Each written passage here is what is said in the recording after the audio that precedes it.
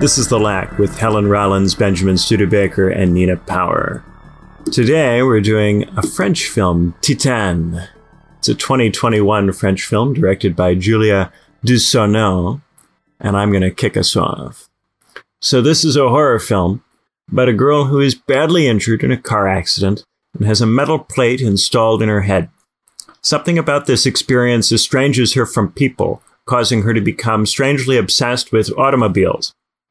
As an adult, she works as a showgirl at a car show. A man tries to hit on her. She murders him and then proceeds to have sex with an automobile. As it turns out, she kills people all the time and has sex with several different machines throughout the film. At one point, she becomes pregnant. She tries to give herself an abortion but fails. Eventually, all the killing starts attracting negative attention, so she changes her appearance and masquerades as a boy.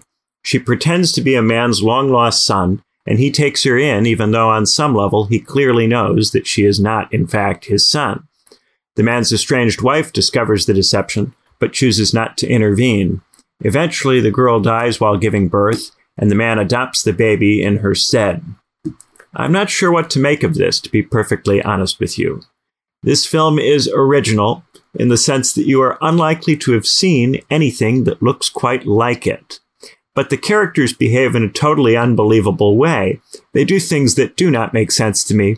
I do recognize the father's steroid habit as a desperate attempt to control the kind of body he has.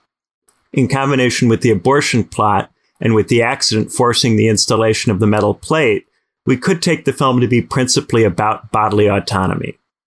The fixation on bodily autonomy is a symptom of liberal ideology. This is pretty straightforward. Some people are fixated on the idea that they are their body.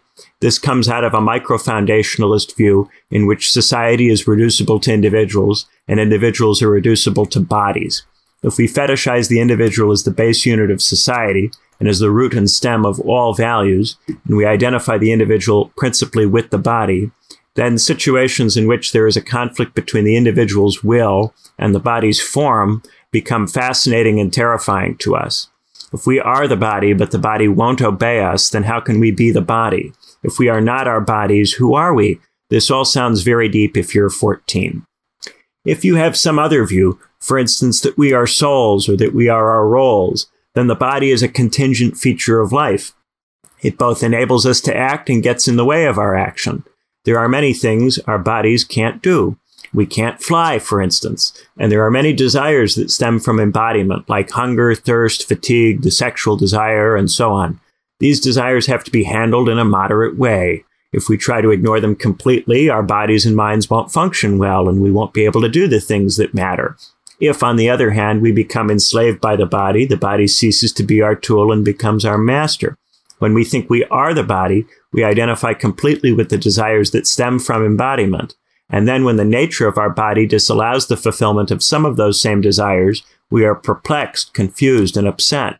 Inevitably, bodies age. They weaken, they get cancer or heart disease or what have you. Our bodies make it impossible for us to continue to perform the roles we used to perform. This forces us to adapt, to find new ways to be good people. The changes in the body give rise to a life cycle, a sequence of roles at different stages in the life of the body. When you are younger and your body is fitter, you perform more physical, energy-intensive roles. As you move into middle age, you use your experience and education to shift into leadership and guidance roles. In a society where material conditions remain broadly similar across time, this experience continues to be useful, and the elderly often have valuable wisdom to offer us.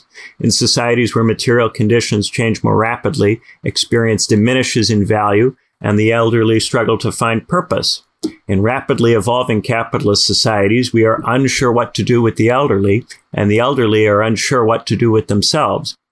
I'd like a movie about that problem. Instead, we get this. Oh no, I don't control my body. It's doing things I don't want it to do. This threatens my sense of self. Oh, the horror. It reminds me of another horribly overrated film called District 9. In that film, a racist learns that racism is wrong when his body starts turning into the body of the alien species he has been oppressing. Since under liberal microfoundationalism he is his body, the transformation of his body forces him into an identity crisis, and that forces him to morally transform. It's stupid. So this film is original in the sense that you are unlikely to have seen anything that looks quite like it. But it's unoriginal in the sense that it's a body horror film, and body horror films are all essentially the same. They are all about a particular hang-up that liberal individualism generates, the fixation on the body as the locus of identity. If you dump that and define people by what they do, or by whether they're good, this whole genre becomes much less interesting. One of the things I love about professional athletes is that they all must ultimately come to grips with the fact that they are not their bodies. Their bodies stop being able to do professional sports, and they're forced to find new social roles for themselves that are compatible with the stage that their bodies are at. This is hard for them because they've lived their whole lives to that point focused completely on their ability to physically perform. It is the great ethical, spiritual, and philosophical challenge of their lives. Somehow, they must find the resources to find meaning in life independent of their ability to play sports. Many fail, but I am a great admirer of the athletes that pull it off.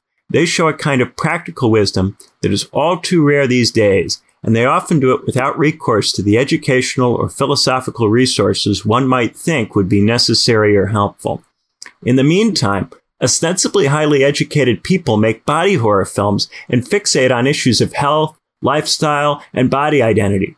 How tiresome. From both sides of the culture war, it's tiresome. I'm tired. Maybe Nina can wake me up. Let's hear from her. I don't know about wake you up. I've got sort of sun sleepiness from going out in the very rare London sun, which has just emerged. But I'll do my best to feign. I'll put on the persona of a perky person who's drank too much coffee. I found this film, well, especially the first half. I found the premise of this film. I found it a little bit like as if someone had told someone else about David Cronenberg's Crash, but instead of understanding that the film was actually like a kind of a metaphor or a film about the symbols of modernities, sacrificial paradoxes, it was literally all someone understood was sex with cars. And this was like a really sort of basic bitch level understanding of Cronenberg's idea in the Crash novel, and then in Ballard's Crash, and then in the Cronenberg film. And in that sense, it's kind of unbearably literalist. The idea of having parts of like the same metal inserted into your body as then the thing that you then become obsessed with, and the idea about, well, if we can break the limits of sex and sex is no longer about reproduction between men and women, then why can't you be impregnated by a car, and so on. And so I find that very sort of irritating to begin with. And then the second thing I found like just kind of abhorrent, really. And I think this is often a feature of transgressive French, or this is Franco-Belgian, I think, but let's say broadly French cinema, that is to do with ideas of female freedom, which is how often they make women murderers. And in this case, this woman is a murderer for literally no reason at all, right? Like she kills anybody she has a relationship with, whether it's like a burgeoning sexual relationship, whether she sets fire to her parents, whether she kills random people she's agreed to have an orgy with.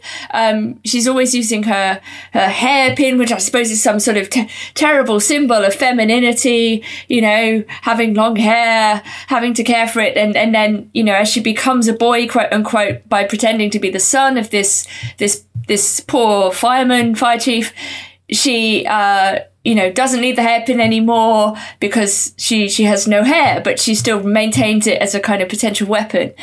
And I found the fact that they made her a kind of murderer, presumably triggered by the trauma of the childhood accident, but in the first place she's an annoying brat. And the whole thing is maybe she's sort of bad all along, and, you know, what happens when you have bad women, and what they end up doing. And it's always to do with murder. And so in these French films, it's like, this is the height of the flip side of the bourgeois French fantasy, is that women unleashed will just start murdering people. I mean, maybe this is really the repressed idea that people in very bourgeois countries have. But anyway, I also find this incredibly annoying for the reason that parts of the second half, I think, where the main character has this delusional relationship with the fire chief, delusional in multiple ways, where she actually establishes a relationship with this father who takes on various sort of paternal roles towards his quote unquote son. And I thought there was some interesting stuff there, but it was interesting because it wasn't literal, because it involved this dimension of fantasy and desire and longing on both parts, to be in this sort of strange relationship in which there were various hidden aspects and it wasn't quite so literal anymore. But it just annoyed me so much that they'd made her this sort of serial killer in the first half, because then it became very difficult. Maybe this is the point of the film, to sort of relate or identify or care about this woman who was just killing people for no reason. And therefore the fact that she was sort of building this relationship or having this burgeoning set of values, maybe to do with kind of loyalty and dependency and interdependence, just sort of meaningless in a nihilistic way. And I didn't think it was transgressive in any particularly interesting way. There are many more interesting transgressive films at the level of, like, I don't know, transgression of form, transgression of content, transgression of the idea. And so I found it,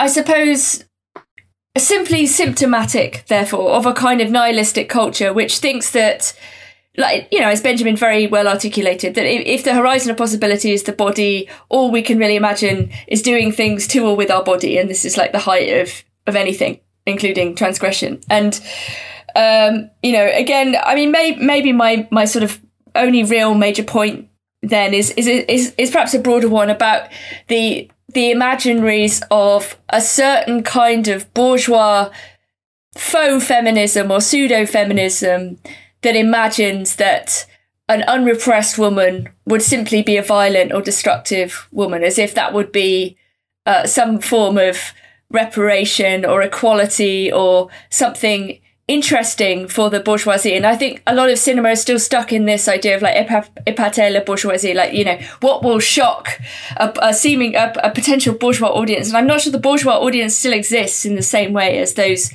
as transgression did in the 60s and 70s, let's say.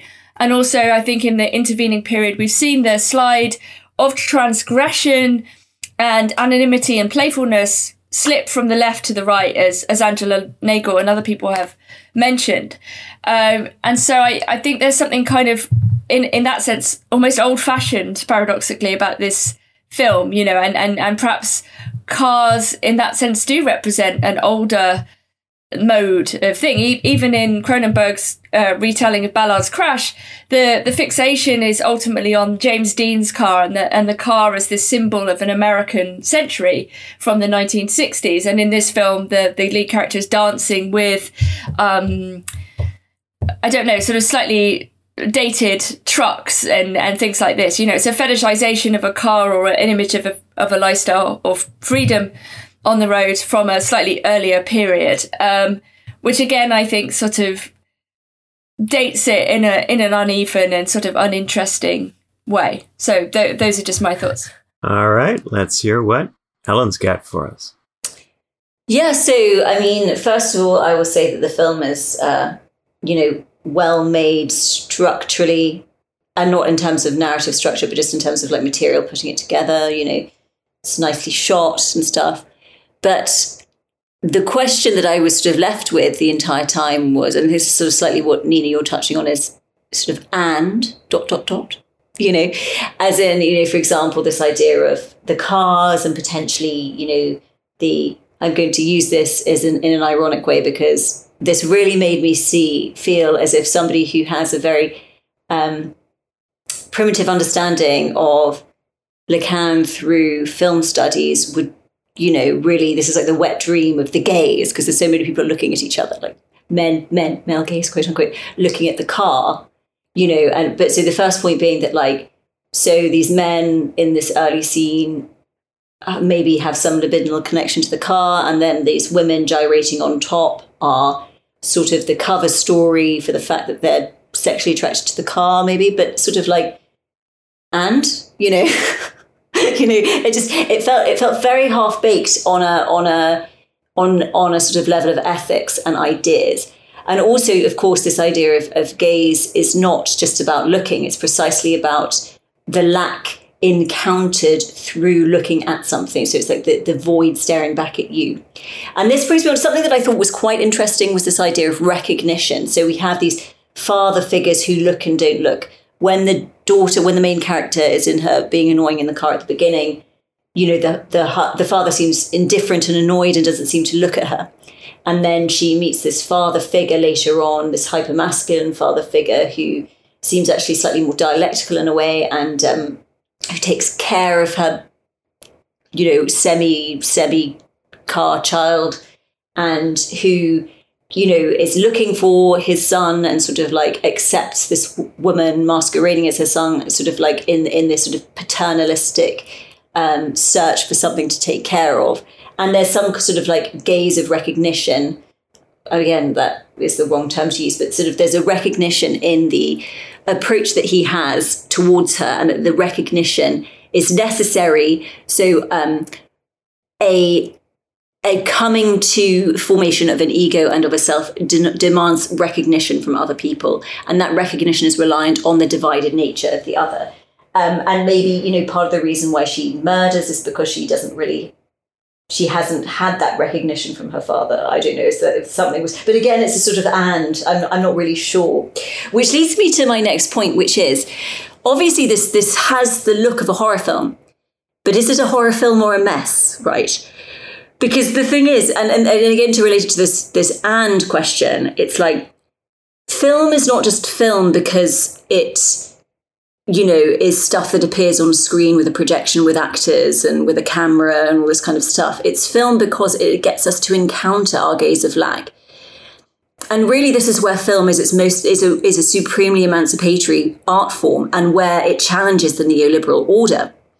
And it requires all of these things like narrative to hook us by desire, to get us to libidinally invest in a film, to be confronted with something at a certain point. And sort of all bets are hedged when it is a bit of a mess, when it's not, because obviously, and I think, Nina, you alluded to this in terms of the kind of like the quote unquote anti-bourgeois, sort of anarchic, fuck everything kind of approach. We don't really live in an era where that bourgeois class, it exists in a very different way these days. We're in this sort of neoliberal, universal precarity age. And I think that precisely what is necessary in terms of the ethical, political and philosophical power of film is confronting us with the gaze of lack, which confronts us with the emptiness of neoliberalism, in which we are imprisoned because of our investment in the ideology of promise. So having something that's just a half-assed mess really misses a trick, I think. And, we talked about horror last time, and I think horror, again, I think where horror can be interesting is this confrontation of the ambivalence of the desire of the other. But I don't think that we can get to the point of confronting that unless we are almost led by the hand to engage in a film in a certain way. It's like Lacan's point that only a Christian can be an atheist. It's in giving yourself over to something that you encounter the hollowness of that thing. And I think film is like a place where this can happen. Again, you go through the cure in psychoanalysis, engaging sort of through your transferential relationship with the analyst in order for the analyst to be revealed as, just another average sort of person. And that the encounter with the average sort of person makes you realize that there is an other of the other. There is no wholeness and completeness. There is no utopia. There is no possibility to transcend lack. Therefore, everything that we're doing in the name of trying to fill our lack is pointless, including neoliberalism, which, the utopian fantasy sustain, enemy making stain, all these sort of terrible oppositional identitarian politics which mark our age. So film is psychoanalytic, and I think this film therefore misses a trick. And precisely, it is not threatening to the neoliberal order because it's not really saying anything. It's sort of, we get a bit of a vision that like, gender, blah, blah, blah, gender, blah, blah, blah, women, but like, and And I think also, I mean, this blah, blah, blah gender, just as what you were saying with the blah, blah, blah machines, is a highly neoliberal ideological dynamic, this sort of constant questioning, this constant eroding of the sand beneath our feet, because it's almost the first part of the dialectic. It's like, yes, okay, gender is something that is ambivalent and contradictory. But there is no other side of this ambivalence and contradiction. There is no emancipation in just throwing the baby out with the bathwater. There is the tarrying with that contradiction is the other side of the dialectic, and just sort of being a bit sort of adolescent and whatever about it isn't, in a way, it gets us to tolerate the ambivalence, precisely not to do anything emancipatory with that ambivalence. And that ambivalence is recognizing the contradiction that marks everything. So, in terms of horror and where, what I think is interesting about horror, often it's about these maternal figures. And, I'm not a gender essentialist, but there is this idea of ambivalence in gender, and that there are, there's maybe not an essentialism in gender, but there are fundamental differences in different others. You have the first other and the second other, the mother other, the first other, and then the second other. So the mother other, where you are, you first, are wrested from the mother's breast, and that's the first other, and then the second other, sort of the no of the father, which enters you into subjectivity. And there is something horrifying about the unknown desire of the other. That this confronting the fact that this other is, again, like the analyst, is not at one with themselves, and the horror genre gets us to confront the sort of like, what does this, which character, for instance, from the witch, what do they want? And the answer is, we don't know, and that's what's so horrific. We have been asked to analyze this film a few times, so that's why I chose it. But I sort of am a little bit bereft in terms of, what to say. But just in terms of politically speaking, it doesn't surprise me that this film won Cannes in 2021. I think it is maybe interesting to some people. It's different, it's unusual, but it is precisely not threatening to the neoliberal order. And I think in terms of the quote-unquote identities of those involved in production, this is something that is conducive to a certain vision, self-vision, that must be sustained in our industry right now. But yeah, that's it, really. Yeah, I have a question. If the gender of the lead character was switched, if it was a boy at the start of the film, and if instead of masquerading as the opposite gender, the boy just like dyed his hair and like grew a beard or something, would anybody talk about this film? Probably not. I think, the director who made District 9, Neil Blomkamp, he made a couple of other films. One is Elysium, and another is Chappie. Now, people say that District 9 is really good, and Elysium is maybe okay, and Chappie is bad. District 9 is about race. Elysium is about economic inequality. And Chappie doesn't seem to really be about very much at all, maybe robots or something, or humanization of AI. The difference in the critical response to those three films is, I think, largely predicated on what social issue they're about, and not on whether those films are intellectually developed, because none of them are. They're all full of holes of all kinds. But in this day and age, if you are talking about a particular social issue, because that social issue is considered important, you're given a lot of room by critics who don't want to be seen to be negging someone who is on the right side of the right issue. Yeah.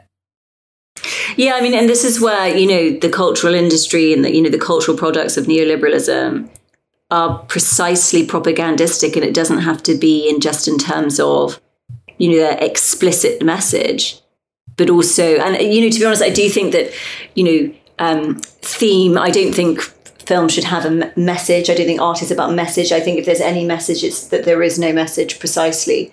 And often, people are so used to having a message that when you don't have a message, you're accused of having a message, which is hilarious because, but I think it's to do with, audiences conditioning. But just anecdotally, I learned of a few things. I don't want to name names because I think that'll be unfair. Like over the last few weeks, based on some work experience I've had, kind of coming to understand that the mode of the distribution of prizes has always been thus, but at different periods of time, the ideology is perhaps more,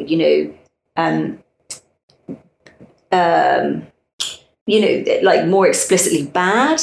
And I think this film, in terms of its quote unquote originality, obviously one has to not confront oneself constantly with the fact that, the ideology industry aspect of the arts, which unfortunately, because of the nature of neoliberalism, like it often isn't certainly what people see and what is promoted is, you have to sort of like prevent people from too consciously coming to confront this.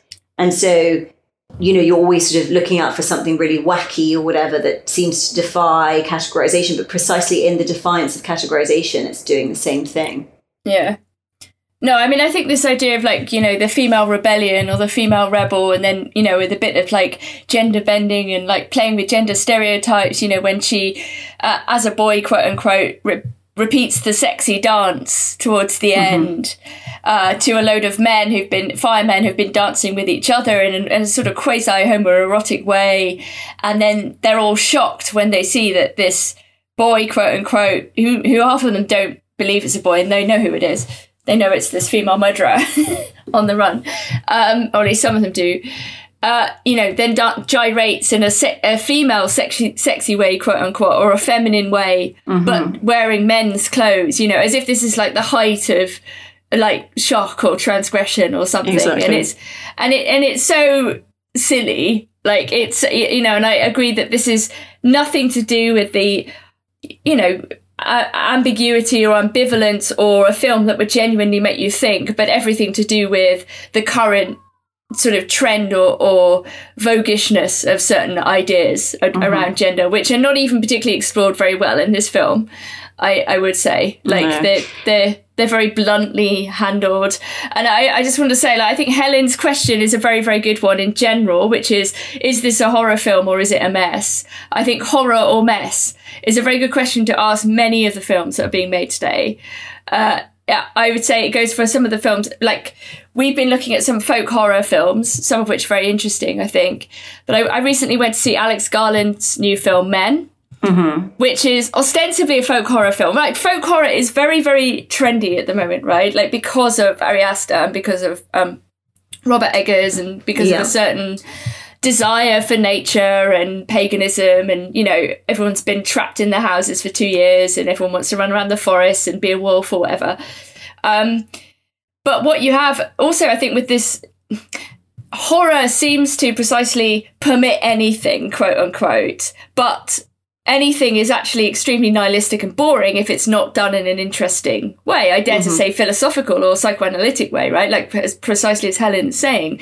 So what you end up with is people relying on their image of what they think a genre is, so horror or folk horror more specifically, and hoping that the faddishness, not just of the content or the themes, but also the faddishness of the form will do the work for it. So that they don't have to actually explore any particularly interesting intellectual ideas, particularly around questions of sexual difference, which is also the subject of Men. And it's also a film about female violence. And it's also a film about pregnancy. And it's also a film about, deep-rooted horror to do with bodies and so on. But it is done in such a sort of, again, like literalist way, because I think partly, as Helen says, it's like the ambiguity and the ambivalence would be perceived to be a problem. If you didn't make something that was actually in the end kind of in conformity with today's acceptable opinions, one way or the other, like, I don't know, let's say it's okay to bash men or something like that, and even where Garland's film, for example, hints at a possible other understanding of the relationship between men and women, it very quickly pulls back into a kind of, oh no, men are bad, men are all the same type male feminist position, which paradoxically ends up being completely misogynist. Yeah, absolutely. 100% is. It's much more like the only, the emancipatory dimension of where feminism has been at times emancipatory is precisely in the revelation that women also are as ambivalent as men. Yeah, precisely. And this is why the so annoying French move of, oh, the rebellious female must be violent and murderous is so irritating. It's like, it's so misogynistic. It is. And it's like, well, actually, what would be more subversive is if this woman had a fucked up childhood or something bad happened to her and she nevertheless did her best to lead a quote unquote normal life. Like, that would be a much more interesting film, actually. I also really like that idea, Benjamin. I might have to like make a film about, you know, some sports person coming to terms with their physical limitations. That's totally what, and it is like, not to be like, you know, there's a right way to think. I don't think there is a right way to think, but there is an ideology and ideology critique. And it just happens to be that right now we're in this sort of neoliberal ideological age. But I say this so often, like the number of fucking feminists, and I say feminist, quote unquote, like female orientated horror films, precisely for so many economic reasons. It really is. It grinds my gears to use a visual metaphor from this film. But it's but again, like, you know, the performance, like, because we live in a chaos, a complex and contradictory universe. We're born with the Big Bang. You know, you're not going to get away from contradiction. But the thing that just is always very annoying is the performative contradiction, which happens when within an ideology, the contradiction is not tarried with and acknowledged. And so everything just becomes blatantly ridiculous. So obviously within woke neoliberal ideology, there is a huge contradiction in this essentialism of gender. And then this sort of like throwing like performative, you know, oh, it's not essentialist, but then it is. It becomes like even more reactionary in terms of gender. And I just feel like the stuff about like, oh, look at her, you know, she's shaving her head, she's dancing on a car. You know, there's no question about like, she seems to be in sort of a upper middle class family. And, you know, some people she might be a sex worker because she enjoys being a sex worker, and some people do. But then, you know, there's no question of like, you know, what forces have led her to do this, you know, what this work says about, you know, any question of like alienation. Really, it's just so random. It's so ungrounded. It's so random. It really speaks to sort of like a kind of perspective that's really not considered in any way. I think that some of it is that neoliberalism is not as fully developed in France as it is in the United States or the UK. And yet, cultural imports from the United States and the UK make their way into France.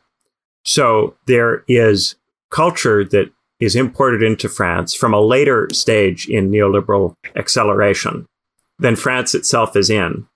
And so you get a kind of what I think we would recognize as a Gen X, a subversion for subversion's sake, you know, 20 or 30 years ago thing, combined with Anglophone import of what is in vogue to talk about in terms of identity and in terms of cultural and social issues.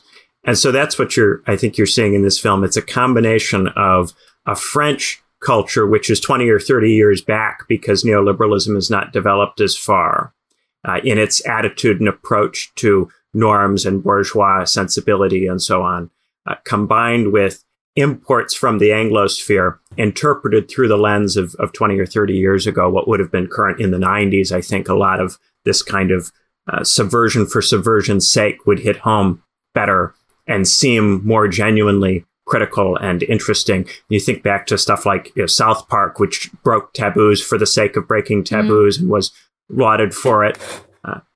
Now, if you do that now in the United States, there's nothing interesting or transgressive about doing that. And there's nothing interesting or transgressive about this film. But it seems like a contemporary film because it's talking about the social issues, which are superficially the current social issues in the Anglophone discourse. So I think that's part of what's going on. And what you said about athletes, one particularly interesting case, in sumo, there is a Yokozuna, the grand champion of sumo. There's one guy, and he occupies the highest rank in sumo. And his name is Terunofuji, and he's a Mongolian, and he's gigantic. and he occupies the top rank in sumo. Now, the guys immediately below him are called the ozeki, and none of the ozeki are ready to join him in the top rank. But there's got to be a yokozuna at every sumo tournament to open. You have to have a yokozuna. You can't have the sport without a yokozuna. So there's this enormous pressure on Terunofuji to maintain the performance of a yokozuna. But he's aging, and his body's breaking down, and he comes out now with huge, gigantic knee pads. And he has very limited lateral movement. And he has to get by on being really big and clever and very skillful, because his body has very obvious physical limitations. And every interview he gives, he talks about how much pain he's in and his philosophy for how to live with pain. But he can't retire, because if he retires, there is no person who is worthy of being a yokozuna available for the Japanese Sumo Association to promote. And the Japanese Sumo Association has apparently, I just saw a news report about this today, has said to Terunofuji behind closed doors that he needs to be yokozuna for 2 more years until this Asanoyama, the sumo wrestler who was punished for breaking COVID rules and sent down multiple leagues, until he works his way back up to ozeki, because the sumo elders think only Asanoyama is actually good enough to be yokozuna. But because they punished him for breaking the COVID rules, they have to wait until he works his way up through the ranks to consider promoting him to yokozuna. He has to re-earn his position. And so they want Terunofuji to hang on for 2 years. They can promote someone that would have otherwise been ready to be promoted to yokozuna, very likely. But they sent down multiple leagues for COVID reasons.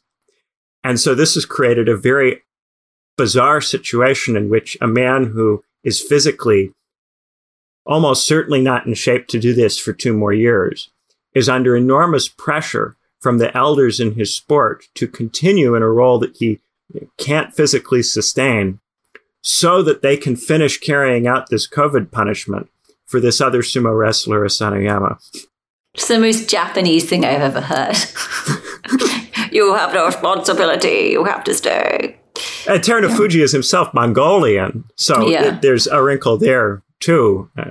I just think what comes out of this story for me is the sort of horror of being forced to continue to be yourself, right? It's like, you must be this person for another 2 years, even though you physically can't or whatever. I mean, it reminds me of like a story in a very different field, but I really like this voice artist called Emma Clark, and she's the voice of the Tube. So she has this, very chromium voice. She's a very, very good professional voice artist, and she infamously did some voice parodies of her own voice doing the Tube announcement, in which she would joke about that the announcements were like telling people to step onto the tracks and stuff. And they were like quite like vicious and funny, and she was having a go at people in the media. But because it was her voice, which in a way, Transport for London, well, they were like, it's not your voice, actually. Like, it belongs to us. You can't be doing parodies using your own voice, because actually your voice isn't yours. And they kind of sacked her, or there was some very complicated ways she left. But her voice is still the voice of the Tube, even though she's been disallowed. And she's a very, very funny person. And she talks in interviews about how she goes into supermarkets sometimes and she hears her own voice advertising cut price meat to herself, and just this uncanniness of like encountering yourself. And she talks all the time about how men write her letters, fantasizing about who she is. And so some of her voice joke work is about, I may not look anything like you imagine me to do. In fact, I definitely don't, and it's this playfulness about the disembodied voice. But it just reminded me of this strange paradox where some people are themselves but not themselves. They've got a role but in a very negative way, perhaps, like the Queen. Like the two the two bodies of the monarch is a famous one, right? But yes, I suppose it is like that. It's like people who are both the role and themselves, but in this situation not in a good way. Like, they're not necessarily coterminous, or there's a conflict. The hologram of the Queen traveling in the carriage. Exactly. The 3-body problem. The 3 bodies of the Queen. Yeah. So I have a question. In my opening remarks, I slagged off the whole body horror genre. Is that an overreaction to this film? Yes, actually, you know what? I did want to say on that point. Have you ever seen Society? No. I have not. Oh my God. Okay, this is the superlative body horror film. It is also the best 1980s American film about class. I think it's by Brian Munzer is the director that was made in the 80s. It's literally the best film about class that American cinema produced. It's a fantastic film, also at the level of the use of prosthetics and body horror, and it's a brilliant commentary on ruling class parasitism and how the ruling class, I don't know how to put it, how it exploits others. But it's also a film about paranoia and so the body horror genre is not in itself doomed to the kind of micro, introversion problem, the individualism problem that I think Benjamin was talking about. Good, I hope that's true. I like being wrong when I slag off entire groups of things. Yeah, I think maybe we should do Society as a counterpart to this, to see what is possible with this, genre. That's a great film. It's fantastic. Also, at some point we should do that. Yeah. So make me reconsider my gut reaction. But it's funny because I didn't watch Titane as a horror film, actually. I didn't really sort of see that it was supposed to be a horror film somehow. I just thought it was some, edgy art house film. Do you know what I mean? Like, I'm not sure it was... It was funny because you get these sort of art house. I mean, the question of what art house is when it's like, obviously... Well, what defines art house? Something that is a piece of art and not for, like, I guess originally, and not for, because you don't. Obviously, you have the money side of things, and you have the sort of prestige and whatever side of things, which has sort of been captured almost more by ideology than you look at something like Top Gun, which came out recently, and to me, Top Gun is much less ideological than this. Even though it's obviously slightly ideological, right? It's like a US Navy propaganda to a certain extent, but precisely because it knows that it is, it's not, It's like, so obviously that, but you have the sort of, just as the university was once the sort of, or was it, I'm being confronted all the time, like, it was once this, and I'm like, was it ever though? Because like, obviously Lacan's university discourse is just the master's discourse in disguise. So this whole thing that we're saying about like the midwit and the Dunning-Kruger of having a little bit of knowledge and having a certification and stuff, it's like, well, no, precisely the university has always in a way trained you out of reason towards ideology, so maybe not always, but since it's been a sort of a corporatist institution. Yes, to some degree, but I'm much more interested in like Illich's analysis of institutions, which is how the way in which certain things set up with certain values and how these values become inverted. So that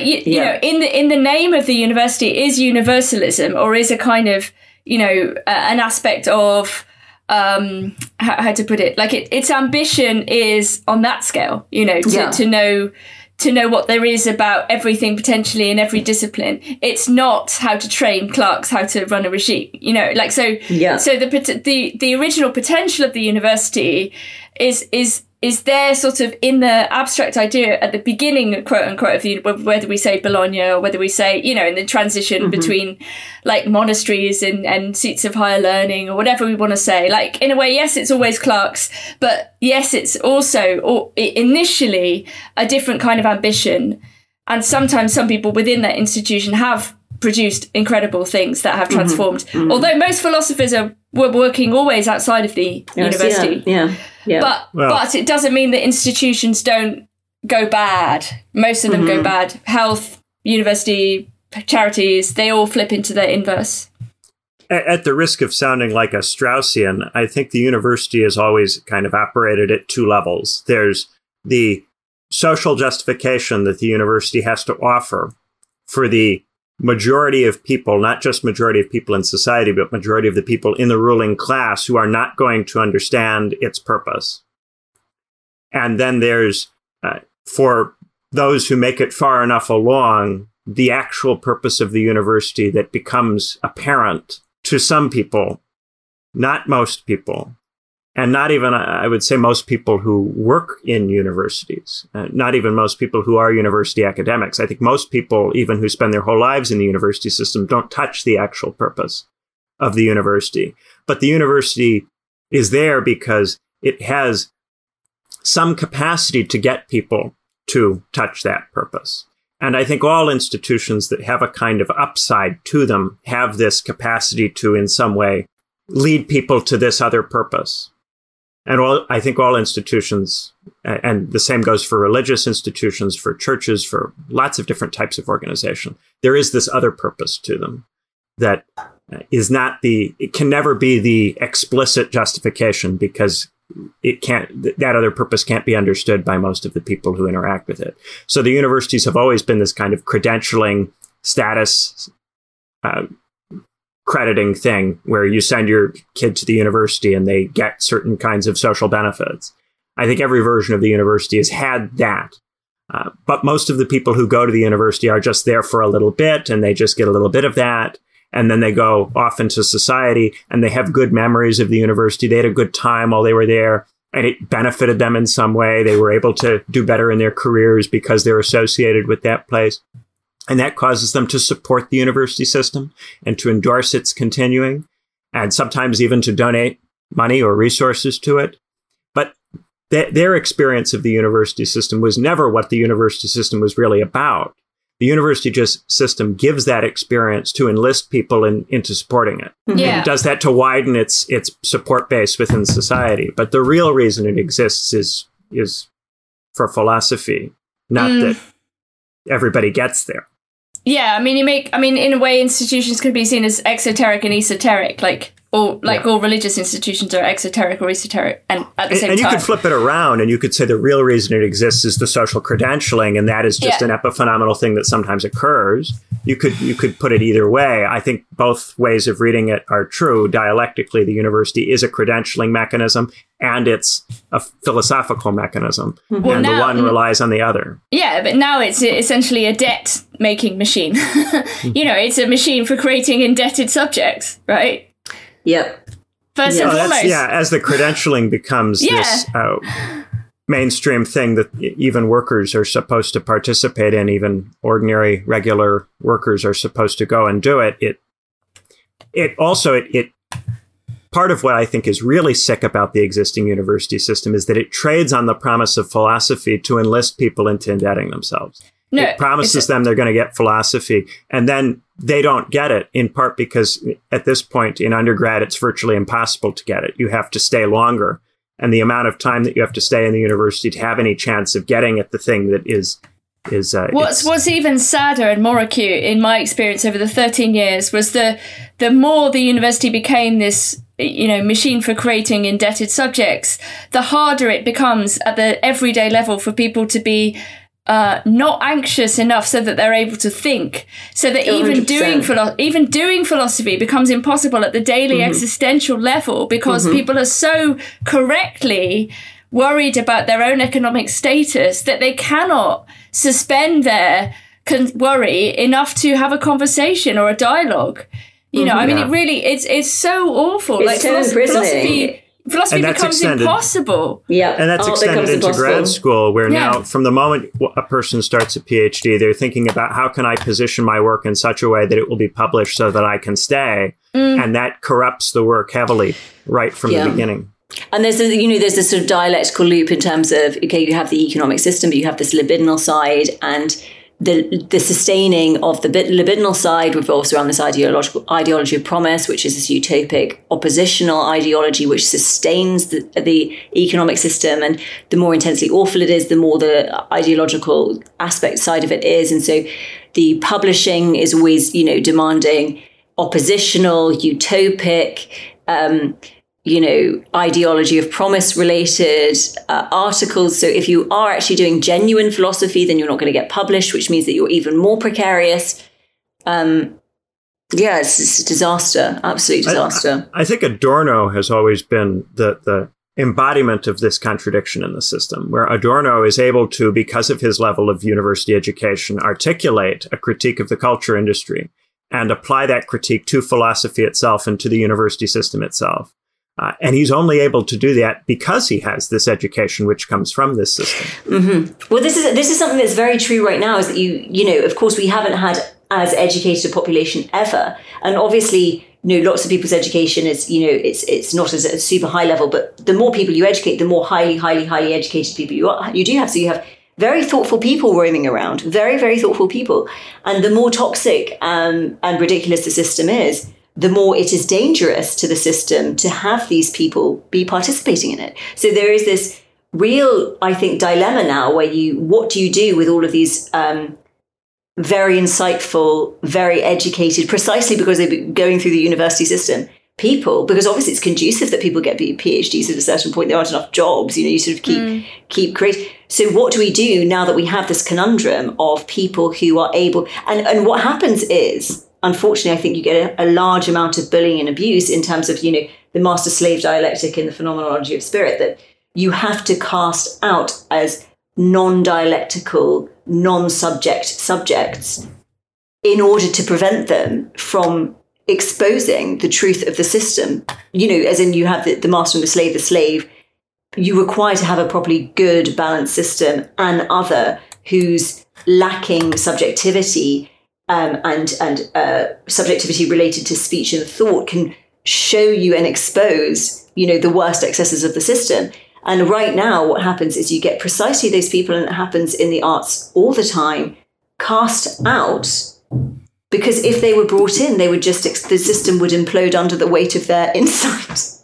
Right. So the market has to cast them out. And then as more and more people are cast out, the large volume of people who have been cast out send a warning to others who might think about getting that education education will ultimately ruin your life.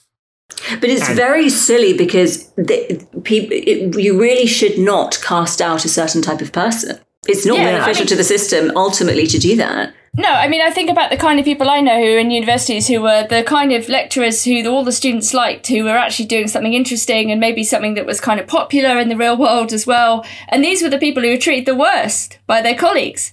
These were the people who didn't get promotions, who were actually actively held down by others, out of envy, out of whatever, out of petty motivation, and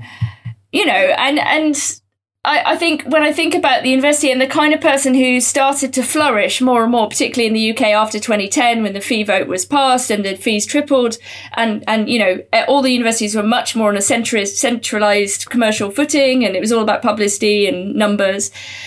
And it was no longer fun. Like, university was fun when I went in the 90s because it was free and everyone was just having a chat about things they found interesting. And it was very, very enthusiastic and very, tough and cool and intense.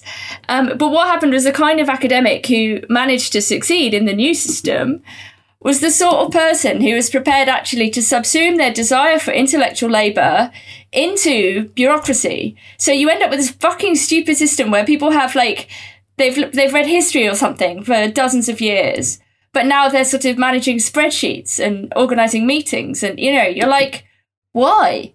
But these are the people who thrive in this environment. They're like academics turned bureaucrats, basically. And they're also very safe from the institutional point of view because they are institutionalized, if you see what I mean. And they're extremely conservative at the level of their relation to the institution because they're basically protecting and working for the institution. They're not going to run around saying interesting critical things about the current state of the university. But what, I'm thinking about something that's happening in my life right now. And, there gets to a point where, obviously one can create one's own thing, whatever, sort of, it's very difficult. But I am sort of coming to confront, as the system is becoming more and more toxic, losing grip on reality, becoming precisely so utilitarian, quote unquote, to be drastically unutilitarian and just disastrous. And you have these people who are like, this is what's happened, this is what's happened, this is what's happened. You look at the UK government right now, this quote unquote populist government that's popular with nobody. And it's a bunch of idiots. And it's like, there are, it used to be, maybe not, again, as I was saying that I've noticed that, maybe it was ever thus, but now it's just particularly obvious. But you used to maybe think that, the civil service had the greatest minds, or the greatest minds became politicians. And there was some sense of you became a politician to do good in the world and to protect people against the worst ravages of the market system or whatever. And now it's literally, and, of course, it's not, neoliberalism would have it that it is the responsibility of the individual. It's not, it's the system that is precisely toxic. But the system demands idiots to be running it precisely because the system is completely idiotic. Yeah, exactly. But this is So like weeding out the individual idiots is not enough. No, because, and also like the people who are not those people, who aren't institutionalizable, will leave or be forced to leave. So the institution starts to take on its own demonic propensity. And I think Agamben talks about this extremely well. You know, it's like the anthropological machine in a way. It's like, creates machines. This is the problem. Like, human beings create machines and institutions that then destroy them. And this is why Illich says, you know, the corruption of the best is the worst. Because as you say, people go into something with these high-minded aspirations, which are very socially beneficial. Like, I want to be a human rights lawyer. I want to be a teacher. I want to help people. I want to heal people. I want to teach, you know. And they end up being fucking petty bureaucrats and Stasi and, you know, doing terrible things because the institution is like not doing the thing that people thought it was doing. Well, this is why I think Adorno's critique came too soon. Adorno's critique of a kind of widespread instrumental reason that has infiltrated every aspect of society and culture. In the post-war era, it was a little bit early for that. And no, I think he's correct. Those arguments, I think, are much stronger as neoliberalism further intensifies, and as this discussion of late capitalism, I do not think we had anything that we could call a late capitalism in the 50s and 60s. We had a middle capitalism, a capitalism of re-embedding, in Polanyi's sense, of re-embedding the market in society and taking into account the social and political effects of the market and adjusting for them. I think and Peter that Osborne has been unraveling. Peter and as Osborne, that unravels... Sorry, I was going to say on this late capitalism thing, Peter Osborne, my supervisor and philosophy professor, would always say, it's not late capitalism, it's the late stage of early capitalism, precisely in the way you're describing. We don't yet know what late capitalism is, basically. Late capitalism can only be known in retrospect after somehow you've gotten rid of capitalism. Then you can say, this is where the late part was.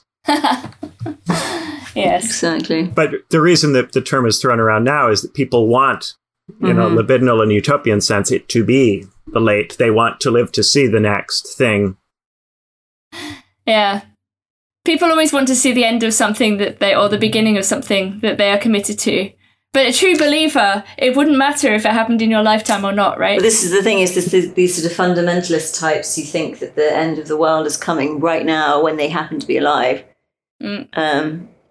But what if it is this time? Maybe. I mean, I have absolutely no idea, but I do know that we live in the systems, quote unquote, are completely putrid and getting worse. And the more qualified people I know, for instance, one of my best friends here, who was finished top in her, the exam, the national exam to get into the ENS here. I mean, she cannot. So she's a teacher, like a prépa teacher and an independent researcher, precisely because she's too good. And that's and I think she's been having a real existential crisis, because obviously neoliberalism would have it that you're the only one, you're individually responsible, you failed. But actually, when you line up this is anecdotal, the people I know, that has happened too. Yeah. Yeah. I think as all of this keeps going, there is a tendency, as utopia seems impossible, to embrace dystopia. And so I think we have a lot of people now looking for, okay, maybe there can't be some kind of wonderful moment in which it all changes for the better, but maybe there will be a horrible moment in which it all changes for the worse. And at least that will be a change. And so a lot of people are now libidinally invested in dystopia. But it's the same thing, but flipped around. And to really get out of that swing between utopia and dystopia, either the wonderful thing happens or the terrible thing must happen. You have to consider the possibility that it may just keep going on like this. It may change actually very slowly. And all this talk about everything's changing so fast might all be misplaced. Maybe it's just very slowly, the post-war system is being slowly ground down, very, very slowly. And maybe it will take many, many more decades or centuries. Who knows? Make it as big as you want it for the whole thing to grind down into a fine paste. And in the meantime, we'll all just be along for the ride, watching movies and talking about them. So, we're at an hour, so we'll finish on my not that depressing, because it's not dystopian note. And we'll go to the B-side. I think Helen's got a good idea for the B-side, so I'm excited to find out what that is. Yeah, but you will remember it. Okay. You will. All right. Thank you guys so much for listening. Have a wonderful rest of the day. Bye-bye. Bye.